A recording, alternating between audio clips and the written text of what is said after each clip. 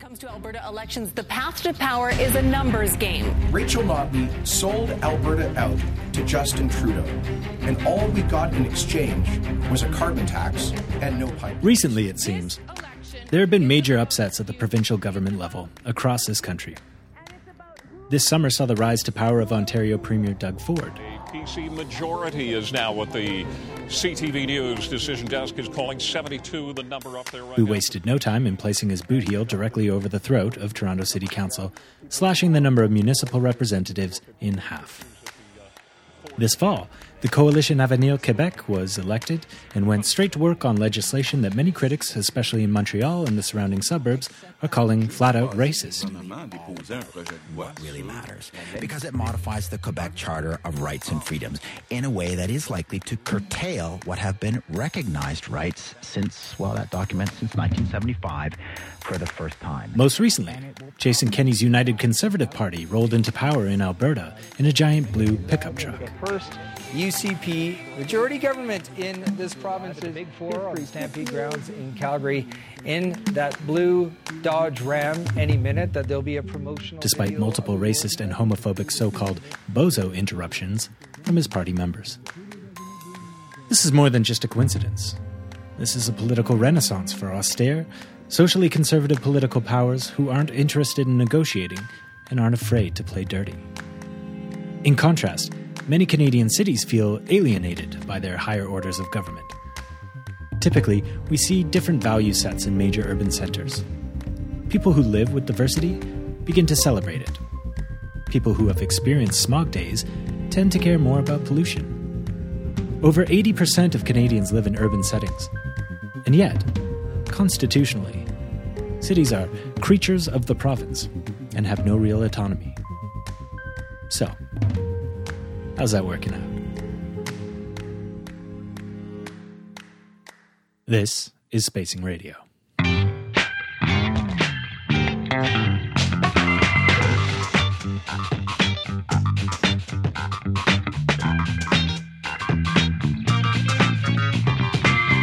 Broadcasting from the phone room we borrowed from Park People in 401 Richmond Street West, Toronto, Ontario. I'm Glenn Bowerman, and you're listening to the official podcast of Spacing Magazine. Coming up on the show, our urban affairs columnist Trisha Wood helps us wade through yet another Toronto transit plan. And McGill University Law Dean Robert Leckie explains the pushback from Quebec cities against the provincial government's proposed secularism bill.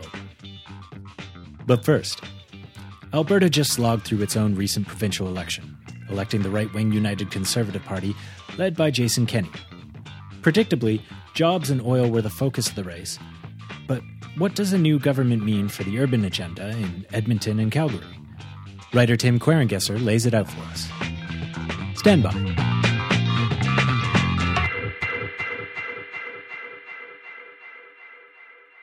Okay, Tim, thank you for joining me. Thank you for having me. Looking at the election results, it seems like it's sort of a tale of two cities where Calgary voted wildly differently than Edmonton, which is interesting to me because municipally, both cities seem to have fairly progressive and fairly well-respected mayors. That's true, yes. I think there's some very different on-the-ground realities in the two cities, which are linked to their basic economic drivers. So Edmonton is, to a large degree, whether it's completely true or not, seen as a government town. And it's been shielded in some ways from some of the harder, harsher, meaner, bleaker parts of the downturn that we've seen over the past 4 or 5 years here in Alberta. So we've still had construction happening. We've still had development happening. If you flip that and look at Calgary, you have one of the highest unemployment rates for a city in the country. You've got downtown office space at a huge vacancy rate. I think it's around 24% or something. So Calgary is definitely more directly linked to the resource economy than Edmonton would be, even though both are directly linked. So whatever has happened in that resource economy with the falling of oil prices and other things that have really led to some of the anger that we saw expressed during this election campaign. That's really been centered in Calgary. So as an Edmontonian, I would understand the result kind of based on that. And when you look at the two sort of front runners, I mean, this was a bit of a wild election, a lot of moving parts, but I think the two front runners still seem to be what was the government, Rachel Notley's provincial NDP government, and the new United Conservative Party led by Jason Kenney. Can you compare and contrast their respective municipal plans?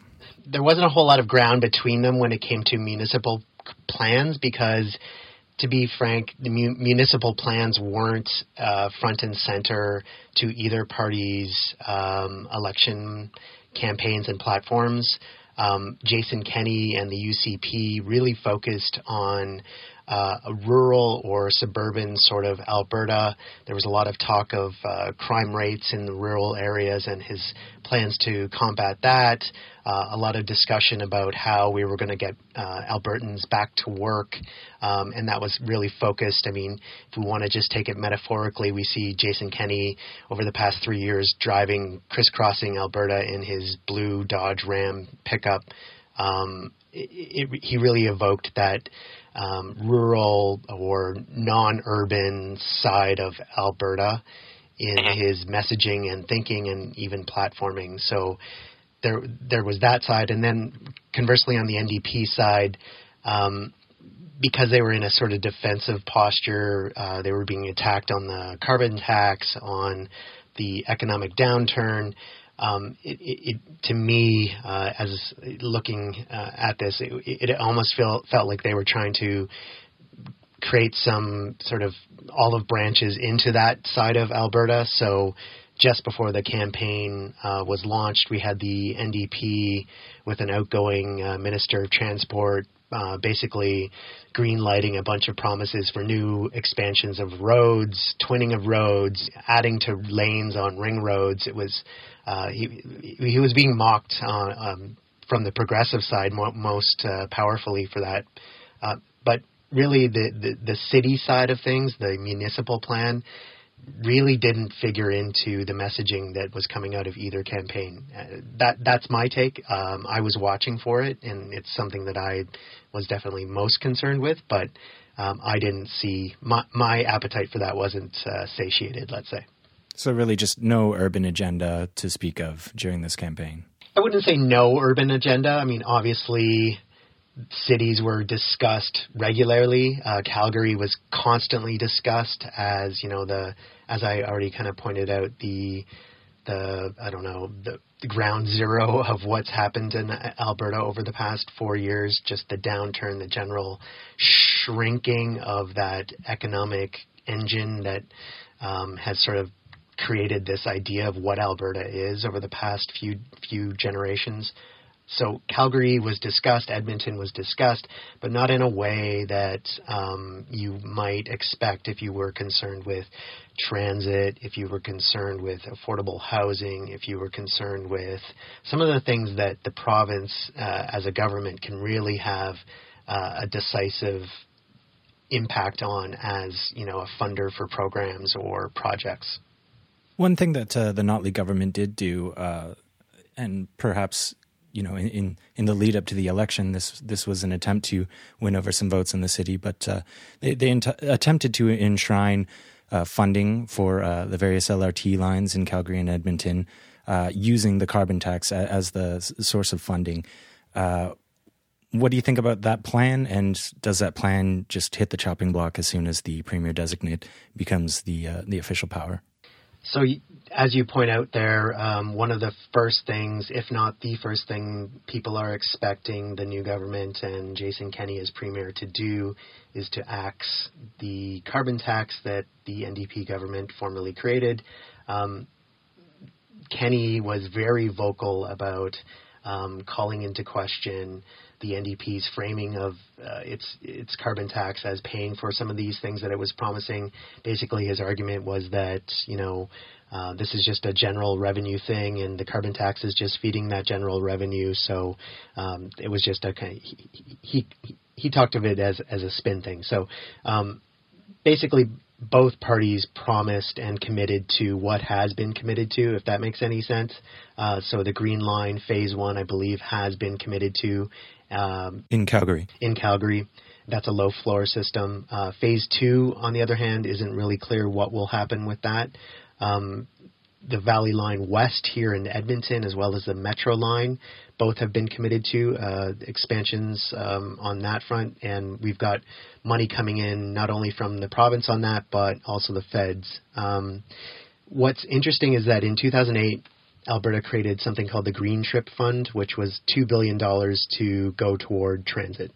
That money ran out in 2016, and what comes next really hasn't been clear. And what it seemed to me as an onlooker was that the carbon tax was kind of taking that urban agenda under its wing and funding programs toward transit. So you had carbon tax money ostensibly going towards things like, transit expansions. There was funding even in like Fort McMurray for certain things that would expand transit under the carbon tax. So without that carbon tax, without that revenue coming in, it is unclear to me where money will come from or be found to, beyond just the commitments that have been made, just the expansions of these projects. Because Calgary, Edmonton, we're still in catch-up mode on getting off of our car dependence. We have some of the most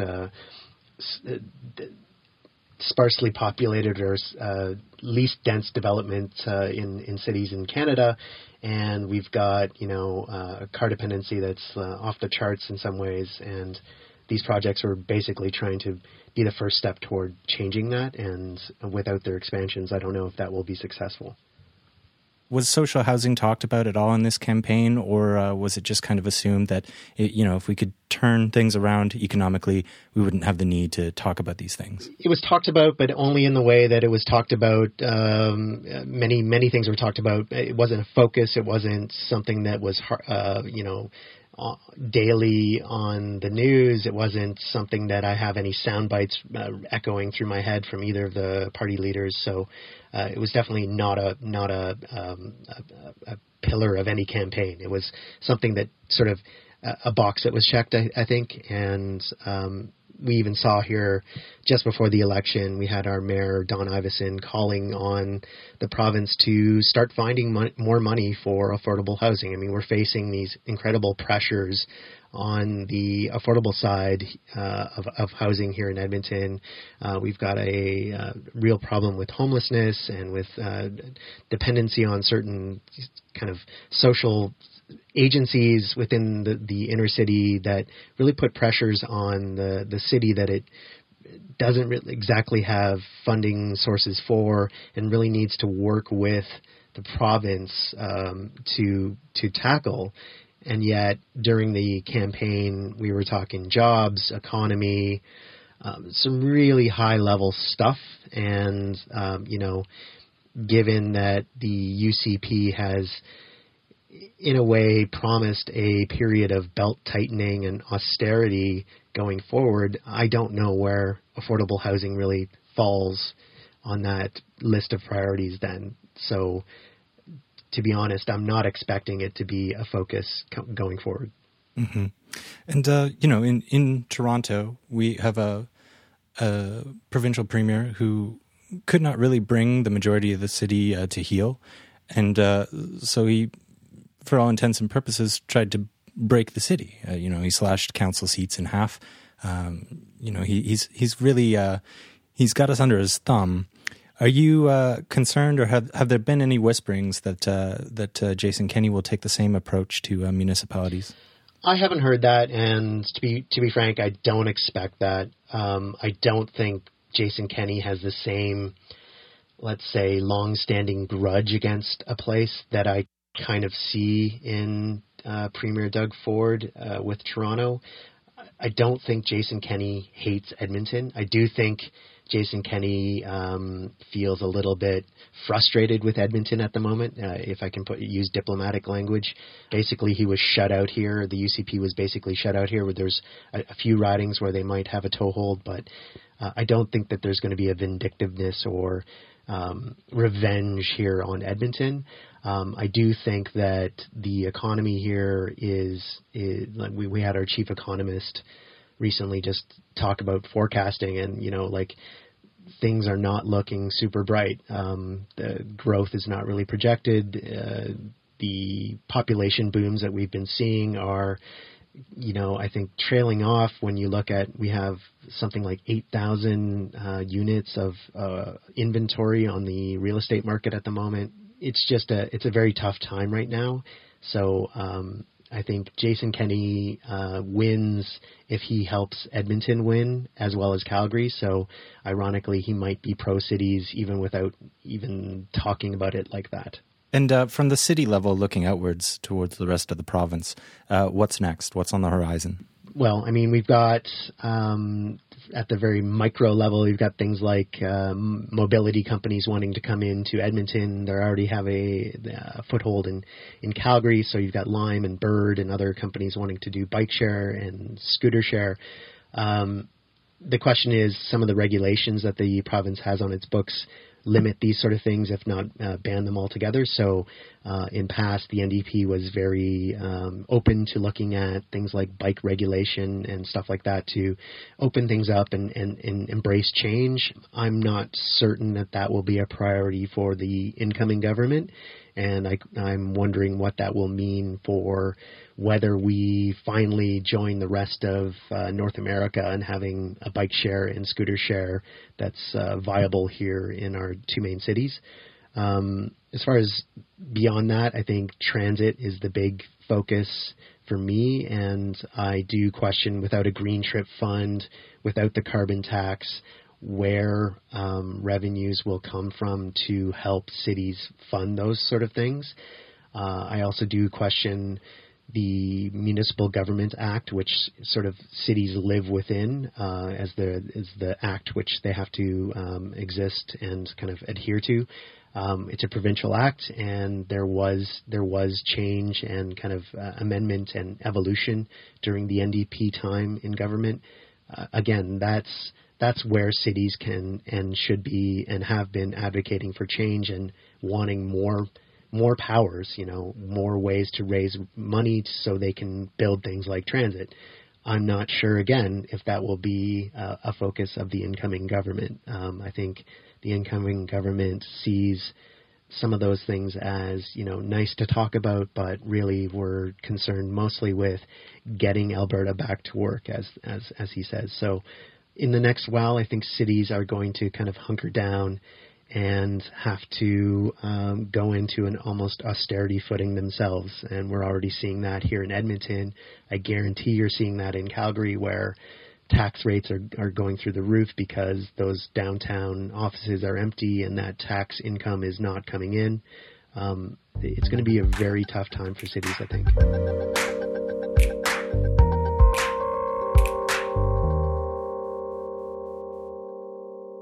And you can find Tim's podcast, Walkcast, wherever you get those. Now, transit is something Toronto never tires of talking about. It seems as though when every politician at every level of government comes courting votes in the Six, they come armed with a napkin covered in squiggles, a bold, often unrealistic vision for Toronto transit.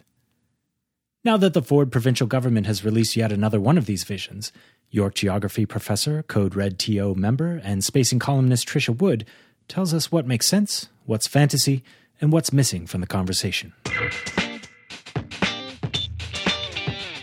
So, Tricia, we have another map. As a geographer, this must be an exciting time for you.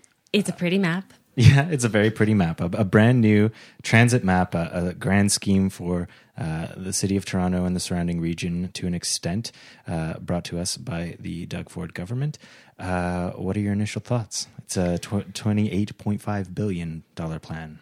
Yeah, that's the total plan. The province's share of that is much, much smaller, which is, I think, really significant and should be in the frame every time we talk about it. Because one of the main issues, before we get to the beauty of, these lines and lack thereof, is that the city will have to, cough up a substantial amount that we're not at the moment prepared to do. It's not in the budget, right? Right. But in terms of that plan, I mean, It's certainly an interesting one. I mean, it's good, obviously, to see some interest in the relief line. It's not quite as good to see a possible revisioning of its actual route, particularly without details of, studies, plans, business cases of, why that. The destination of Ontario Place seems to suggest developers are perhaps involved or they're hoping will be involved. Extending it north, of course, is a good idea. The city has always wanted to do that, extend it north of Bloor. In different phases. Or Danforth, I should say. Yeah, in different phases because it's such a costly project. And I think the other problem is as big as the $28.5 billion number is, it's probably not big enough. It's probably not the real cost. And certainly the time frame is not a realistic one. The time frame we've been given is 2027, so 8 years. Yeah, I don't think that's realistic. I mean, there is some discussion of some possible new technology, but the scale of the project, and then, of course, anticipating that, things go wrong and things get delayed and that we're not exactly sure where we are in terms of design. Usually we can make a confident prediction of how long a project is going to take when we're at, for example, 30% design, and we've got some details of what's actually involved. It may be that the province has more than they're sharing, but if they do, they've done that on pretty short notice, right? They haven't been in government for even a full year. Right. So, if there are more detailed plans, they were done in a pretty short time frame as well. Just to set the table for the listeners who might not know, so what we're talking about, we're now calling the Ontario Line. We used to call it the Relief Line or the Downtown Relief Line. It's been debated about and imagined in some form or fashion for about 50 plus years, about as long as there has been a Toronto subway. We've been talking about this line that primarily would sort of run roughly along Queen Street to take the burden off of, at first to be an east-west connection to the Yonge Line, the first line that was built. And then once the Yonge Line was built, the areas around Bloor Street started developing more. So council at the time decided that, no, we're not going to build this planned subway along Queen Street. We're going to build it along Bloor. It turned out, I think, we get a lot of use around the Bloor Line and probably a lot more development happened in that area because of the Bloor Line. So we've been talking about this off and on for years. We reached the point in recent history of an environmental assessment for some version of this line. Can you tell me a bit about that?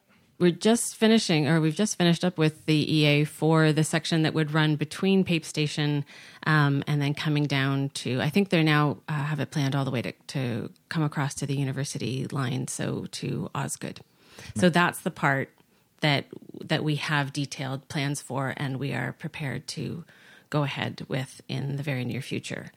I know that City Council has asked, in fact, that any approach to building this line with the new plan that the province has be staged. And part of that is so that at least that part can go ahead immediately. If we are going back to the drawing board to include the rest of it and how is it all going to fit in with the project, and even to debate perhaps the value of that line, because of course taking it down to Ontario Place, which may have some benefit, misses out the anticipated connection from Osgood going west and north, right?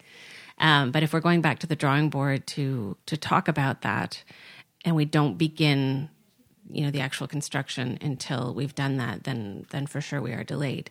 Right. And so, as you alluded to, part of the thinking on the provincial government's side for being able to meet this very intense deadline is this new technology that apparently Doug Ford heard and his, quote, jaw dropped.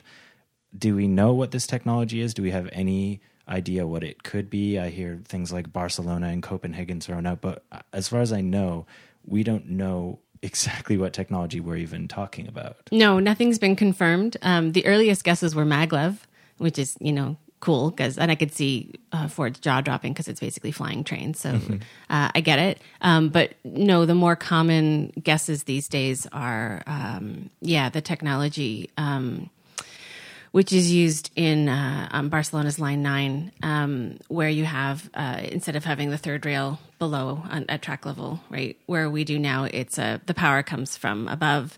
They're smaller, lighter trains, and because of that, the tunnel construction is also different and I think smaller. So there may be some efficiencies there. And it's not that we shouldn't explore, other possibilities, but that is an entirely different technology where obviously the cars are not interchangeable with other lines. Right. And it's also worth noting that, Barcelona's project was, it went massively over schedule. Right. As these things they typically do. And I think it went massively over budget, but I can't remember how much over budget. What I remember is it went massively over schedule. It took much, much longer than anticipated, which isn't to say that we can't learn from that. But the key parts to mega projects not kind of spinning out of control as they tend to do are a really rigorous business case at the outset and a very public, transparent process where everything is put out there. And you have the public, but also you have, a wide range of experts and elected officials, who can comment and catch problems and raise issues, and that you always be willing to turn back if somebody raises an issue and you realize, oh, actually, this is going to cost twice as much as we thought it was, and that you be prepared to step back. But it's those early stages where you can kind of bring it in and also be realistic about the sort of deliverable, what the impact is. One of the other aspects of the so-called iron law of mega projects, first they go over budget, they go over time, but also they underdeliver. So, when you have ridership projections or economic impact, we sometimes exaggerate, intentionally, knowingly, and we sometimes just delude ourselves, right? And we get very optimistic about, it'll carry 1 million people. No, it'll carry 1 billion people. Sure. And the way to, have realistic expectations so that you can properly budget is to do the work at the beginning. So where are we now? Well, we are in an era where we don't even know what technology we're talking about, right? We do not have public discussion. We don't even know what's going on. And it's related to the upload conversation as well, right? Where Lindsay's report is still confidential. And, we're not having a rigorous, public, transparent conversation. And we haven't seen, at least, a rigorous business case for this line. And for also prioritizing this line and its extensions over others that we're on the city's plan, but are not on the province's map. Which lines are you? So specifically the waterfront LRT plans and the Eglinton East LRT, because those are two important priorities for the city for which there are, decent business cases. Right. The Eglinton East LRT would go to U of T Scarborough, which is a major hub. Yeah. And it would also go through areas of the city where we know we have significant populations of people who have lower income and much, much less accessibility to the rest of the city in terms of mobility. They have weaker transit service. And especially in Scarborough, there is a real need for people to move around within Scarborough, which is not to say that no one goes downtown, but most people are just trying to move around Scarborough. Right. And a very large percentage of people in Scarborough drive. But they don't really have good alternatives in a lot of places. And the LRT was going to serve a lot of neighborhoods that are very poorly served, as well as a very large student body at the University of Toronto Scarborough campus. And for the waterfront LRT, it's been on the books for years and years, but it's kind of been quietly in the background. We haven't had the same major debates about it, at least, in the headline news that we have about, say, Scarborough or, other transit projects, Shepherd, Finch.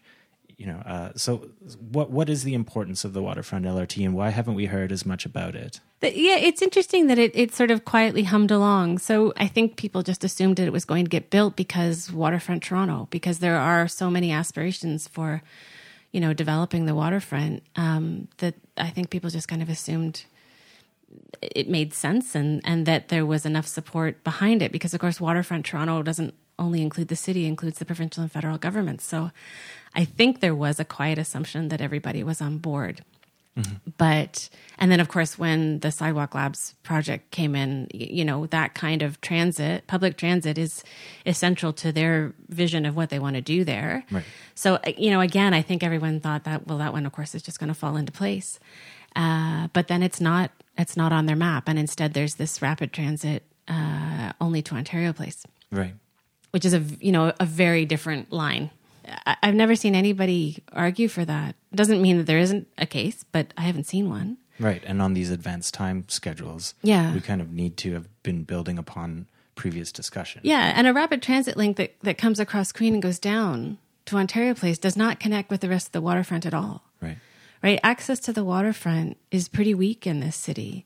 And people who live along the waterfront, and, that's more and more people all the time, they have a lot of difficulty getting around in their own area and accessing, their jobs elsewhere.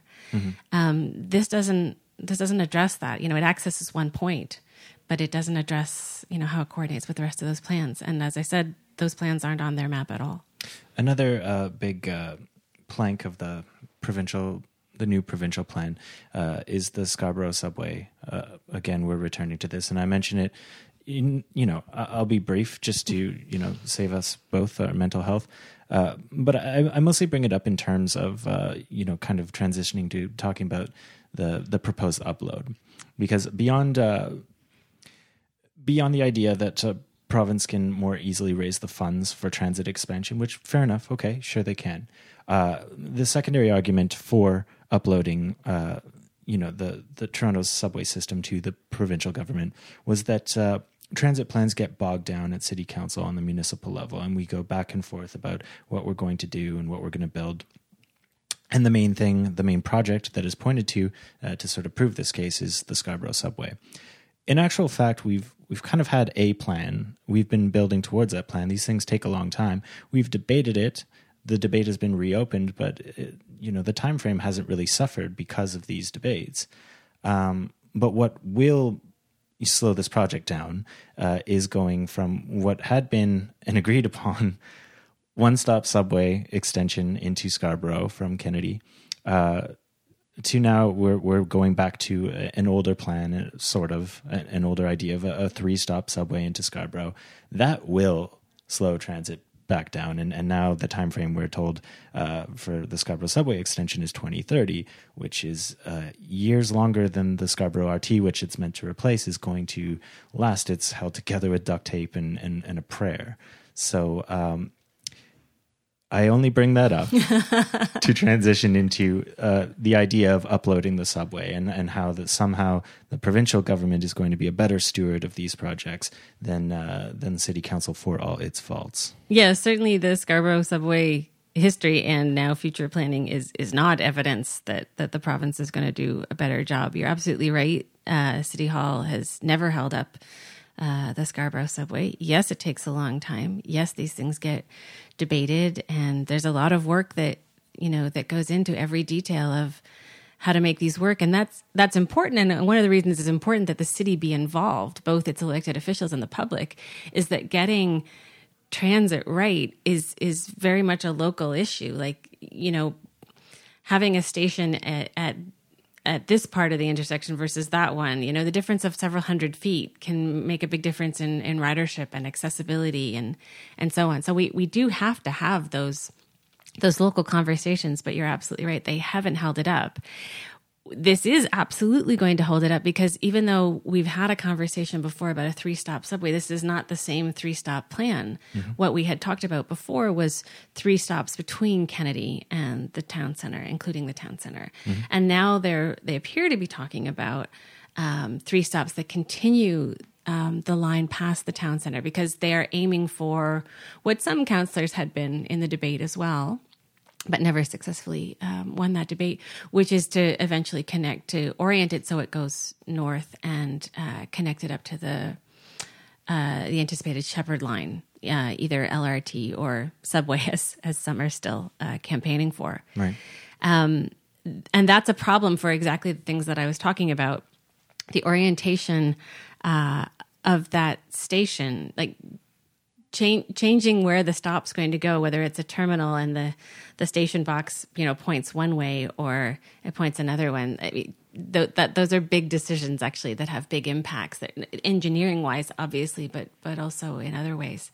Mm-hmm. So it's a totally different plan, even though we've had a 3-stop subway before, or we've talked about one. It's not the same one. And the other thing that's interesting is that appears to be part of the upload conversation, but I think the Richmond Hill line is what the upload conversation is primarily about. The Yonge extension to Richmond Hill. Yeah, to Highway 7 there.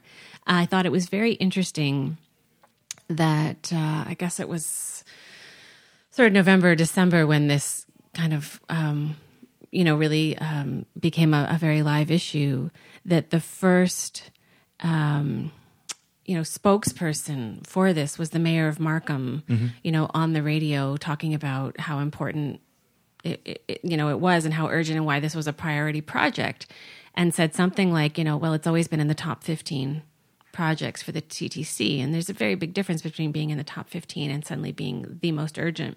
Mm-hmm. There is, a lot of ridership between Highway 7 and Finch Station. There's also a major bottleneck.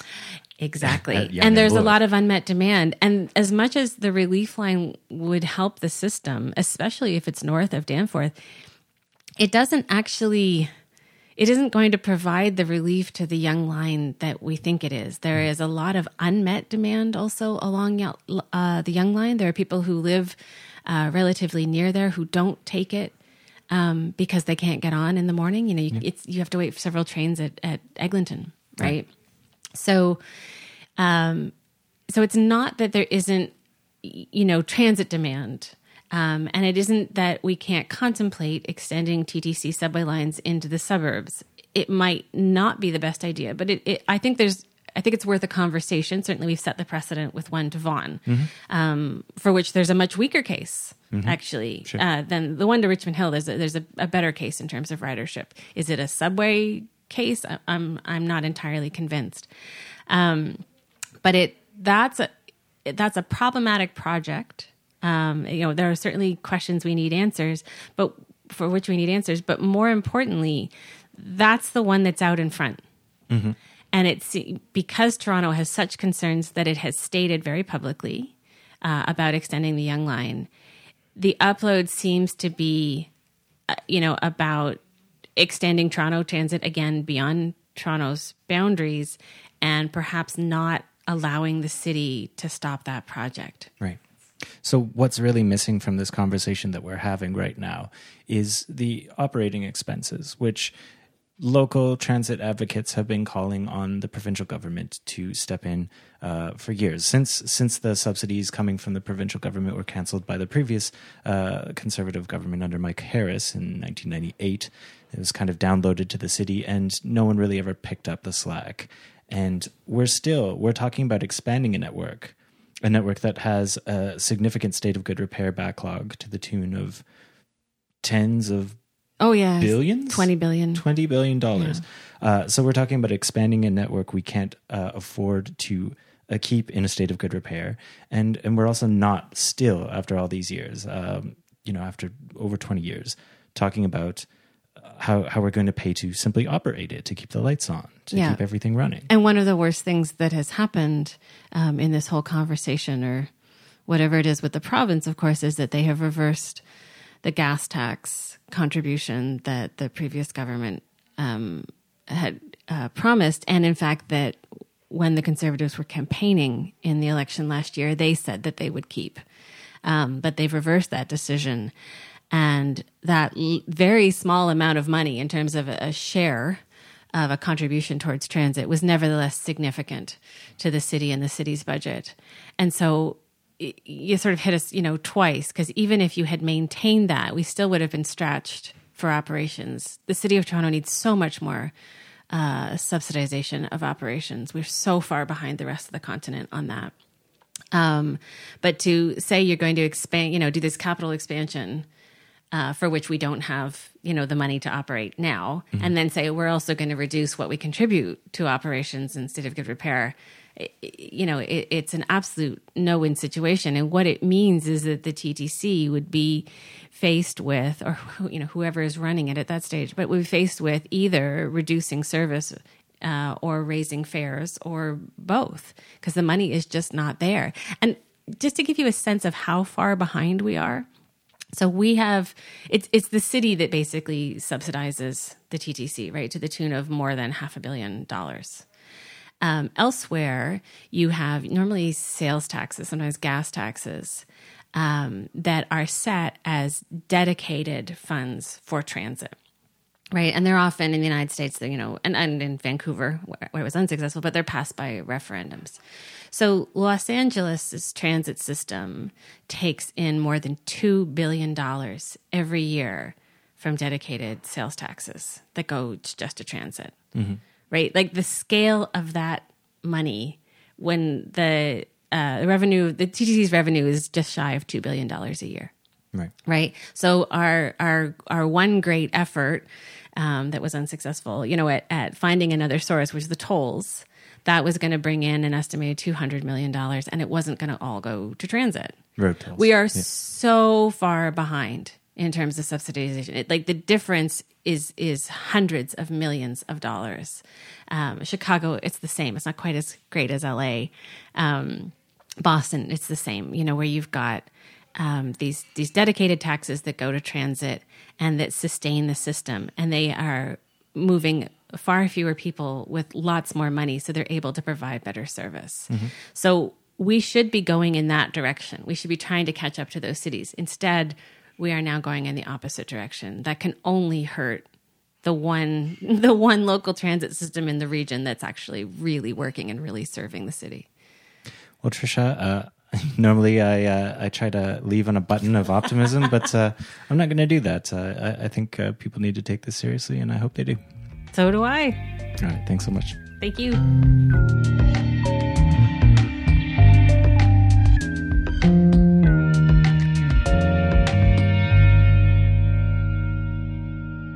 Finally, the Coalition Avenir Québec provincial government, under the leadership of François Legault, has been pushing a so-called secularism bill, which would ban public employees like teachers, cops, and judges to wear any form of religious symbol while on the job.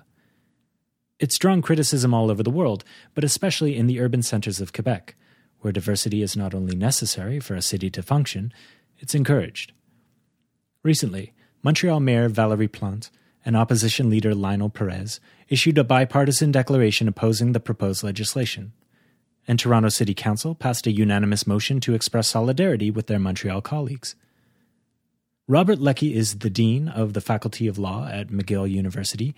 One of his research areas is constitutional law, and he's added his voice to the opposition to Bill 21. So, Robert, to begin, for listeners outside of Quebec, all we've probably heard in the headlines is that there is this Bill 21, and people are calling it a secularism bill. Yes. So this is the latest in a number of legislative efforts out of Quebec City to sort of specify the secularism of the Quebec state and to try to deal with the problem of visible religious practice in the public sector. Right, and this includes, ways of formal dress or sort of crucifixes, kippas, hijabs, anything like that. Yeah, so, part of it is the idea that whether you're a citizen receiving services or a public servant delivering them, you'll do it with your face uncovered. So there's a clear sense for trying to rule niqabs sort of off the table. And then the other thing that's gotten a lot of attention in Bill 21 is the prohibition on the wearing of religious symbols, as you mentioned. And that's for whole sectors of public employees. It's not everyone, but it's a lot. It's teachers, all government lawyers and notaries, a number of people exercising what are characterized as positions of authority. And so all of these people, the basic starting point is that they could not wear any kind of religious sign. And then the bill goes on to say that people who are currently in a position would be kind of protected from that. So they'd be grandfathered. But they wouldn't be able to take a promotion or to be moved around within an organization. They'd lose the protection. Right. And to do this requires an amendment to the Quebec Charter of Rights. Is that correct? it's not clear if it requires it, but the bill includes an amendment to the Quebec Charter kind of consecrating a principle of secularism. Mm-hmm. And the biggest thing that they're doing to try to make sure this thing goes through smoothly is that the bill states in it that it's intended to operate notwithstanding or despite rights in the Canadian Charter of Rights and Freedoms mm-hmm. and the protections in the Quebec Charter of Human Rights. They're breaking out the sort of infamous notwithstanding clause that Ontarians recently were reminded about when Premier Doug Ford slashed the number of Toronto council seats in half. Exactly. So something that the sort of nuclear weapon in the Charter that isn't used often, and some people think it's best used only when a government has lost in court and had a court declare that there's a problem with its law. But in an attempt to kind of bulletproof things early, the government is using these from the get-go. So you said recently in a protest about Bill 21 at Côte Saint-Luc that it's unprecedented to amend the Quebec Charter of Rights to reduce the protection of rights. Can you tell me a bit about the spirit of the Charter of Rights and how you see this as being sort of opposed to the spirit of it? Yeah, sure. There's actually two things that strike me in this amendment to the Quebec Charter. So the Charter was enacted in 1975. It predates the Canadian Charter of Rights and Freedoms. Mm-hmm. And then it's been amended at various points along the way. And, in 1976 or 7, they added sexual orientation, gender identity. They've added various things along the way. And sort of the key features are that normally the additions are increasing the scope of protections. So when you add sexual orientation, you're expanding to protect gays and lesbians in the areas of life that matter most to them. But also the main amendments to the Quebec Charter over the decades have been done with the unanimous consent of all the parties in the National Assembly. Mm-hmm. And Bill 21 is striking because it's supported by the governing Coalition Avenir Québec and the Parti québécois, but the two major parties in the opposition, the Liberal Party and Québec Solidaire, are opposed to it. And so it's a very divisive way to be amending the Quebec Charter. Right. And on a municipal level, recently in Montreal, there was a bipartisan declaration opposing this bill from both Mayor Valérie Plante and the opposition leader Lionel Perez. I'm interested in that because I seem to see a theme recently in sort of provincial politicians strong-arming municipalities. And I was wondering if you could talk a little bit about what this declaration means to you. Yeah, so the city comes at it. One of the most obvious workforces affected by the thing would be provincial police officers or municipal police officers. Mm-hmm. And so you had the mayor and the leader of the opposition saying this doesn't work for Montreal. And it reminds me of the sense we sometimes have that there are like a couple of Canadas, that maybe the people living in the 2 or 3 or 4 biggest cities have more in common with one another than they may have with the surrounding regions in their respective provinces. And certainly here we sense a real opposition between Montreal, where, of course, the population is much more multilingual, much more diverse, where lots of immigrants are based, and the region and the suburbs that elected the provincial government in Quebec last October. So it's a kind of a reminder of the potential tensions between the regions in the city. Right. Beyond Montreal, just to name a few, Montreal West Mayor Benny Masala has said that he simply won't enforce this law. Also, Westmount Mayor Christina Smith has expressed her displeasure with it. Over in Toronto, Toronto Council recently voted to declare unanimous support for freedom of religion and expression in solidarity with Montreal's council. So I think you're correct. I think cities are coming at the idea of diversity and religious freedom from a fairly separate place than a lot of provincial governments. And it's interesting, even on a broader sort of North American scale, you've had sort of President Trump pulling out of the Paris Accord and on environmental things, and then some major municipalities in the U.S. have attempted to sort of step up with the regulation within their jurisdiction. So this idea that maybe the cities will be standing up a little bit more against perhaps more right-leaning governments is really an interesting one to follow. Right. And, Montreal might have a case for a little bit more autonomy. I noticed in 2017 there was a provincial bill that sort of gave Montreal a few more powers. They call them metropolis powers. Can you speak to that at all? Well, it goes a little farther, but not nearly, not as far as the municipal leaders would like, and clearly not far enough to make a difference in a case such as this one.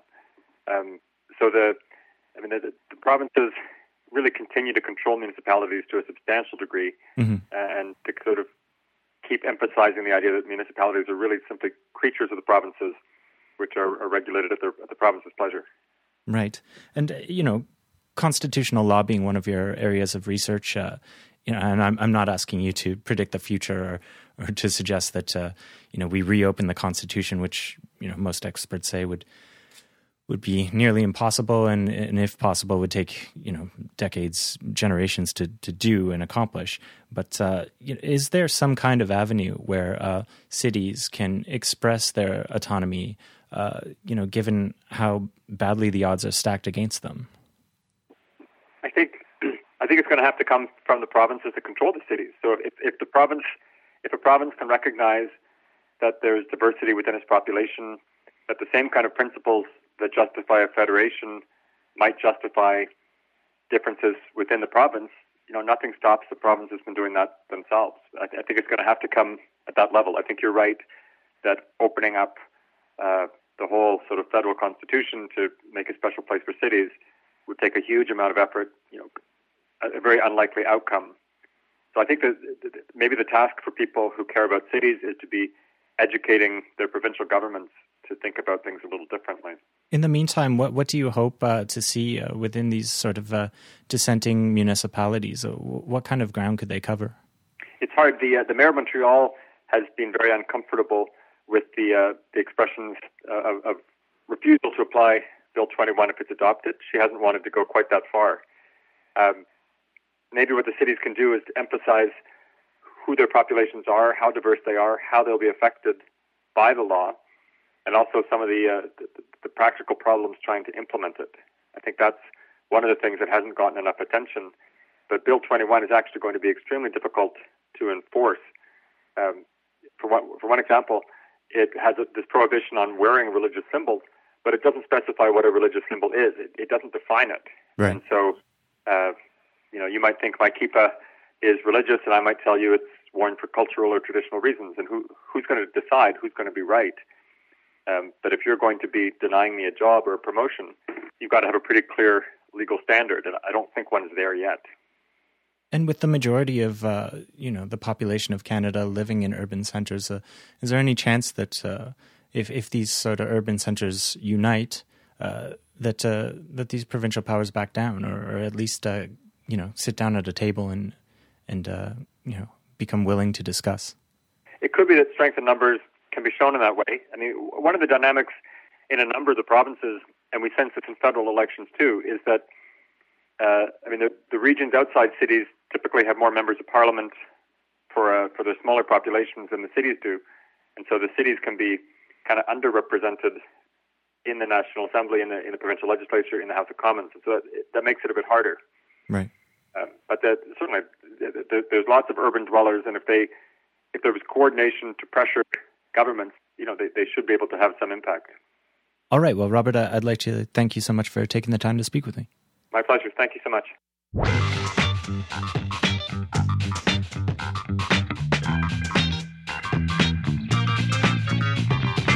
And that is the show. Thanks so much for listening. If you like this podcast, please tell your favorite podcaster, Subway enthusiast, and college dean. A rating, review, or subscription on iTunes will help us reach new listeners, or just tweet it out if you've got the time.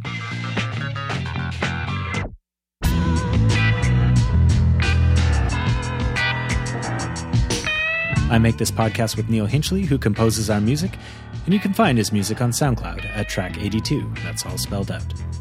If you have any questions, comments, concerns, or scoops, you can tweet at us at Spacing Radio, that's all one word, or email me at glynbowerman@spacing.ca. That's GLYNBOWERMAN @spacing.ca. Visit our website at spacing.ca or visit our city store at 401 Richmond Street West in Toronto. Until next time, watch out for men in big blue pickup trucks. Cheers.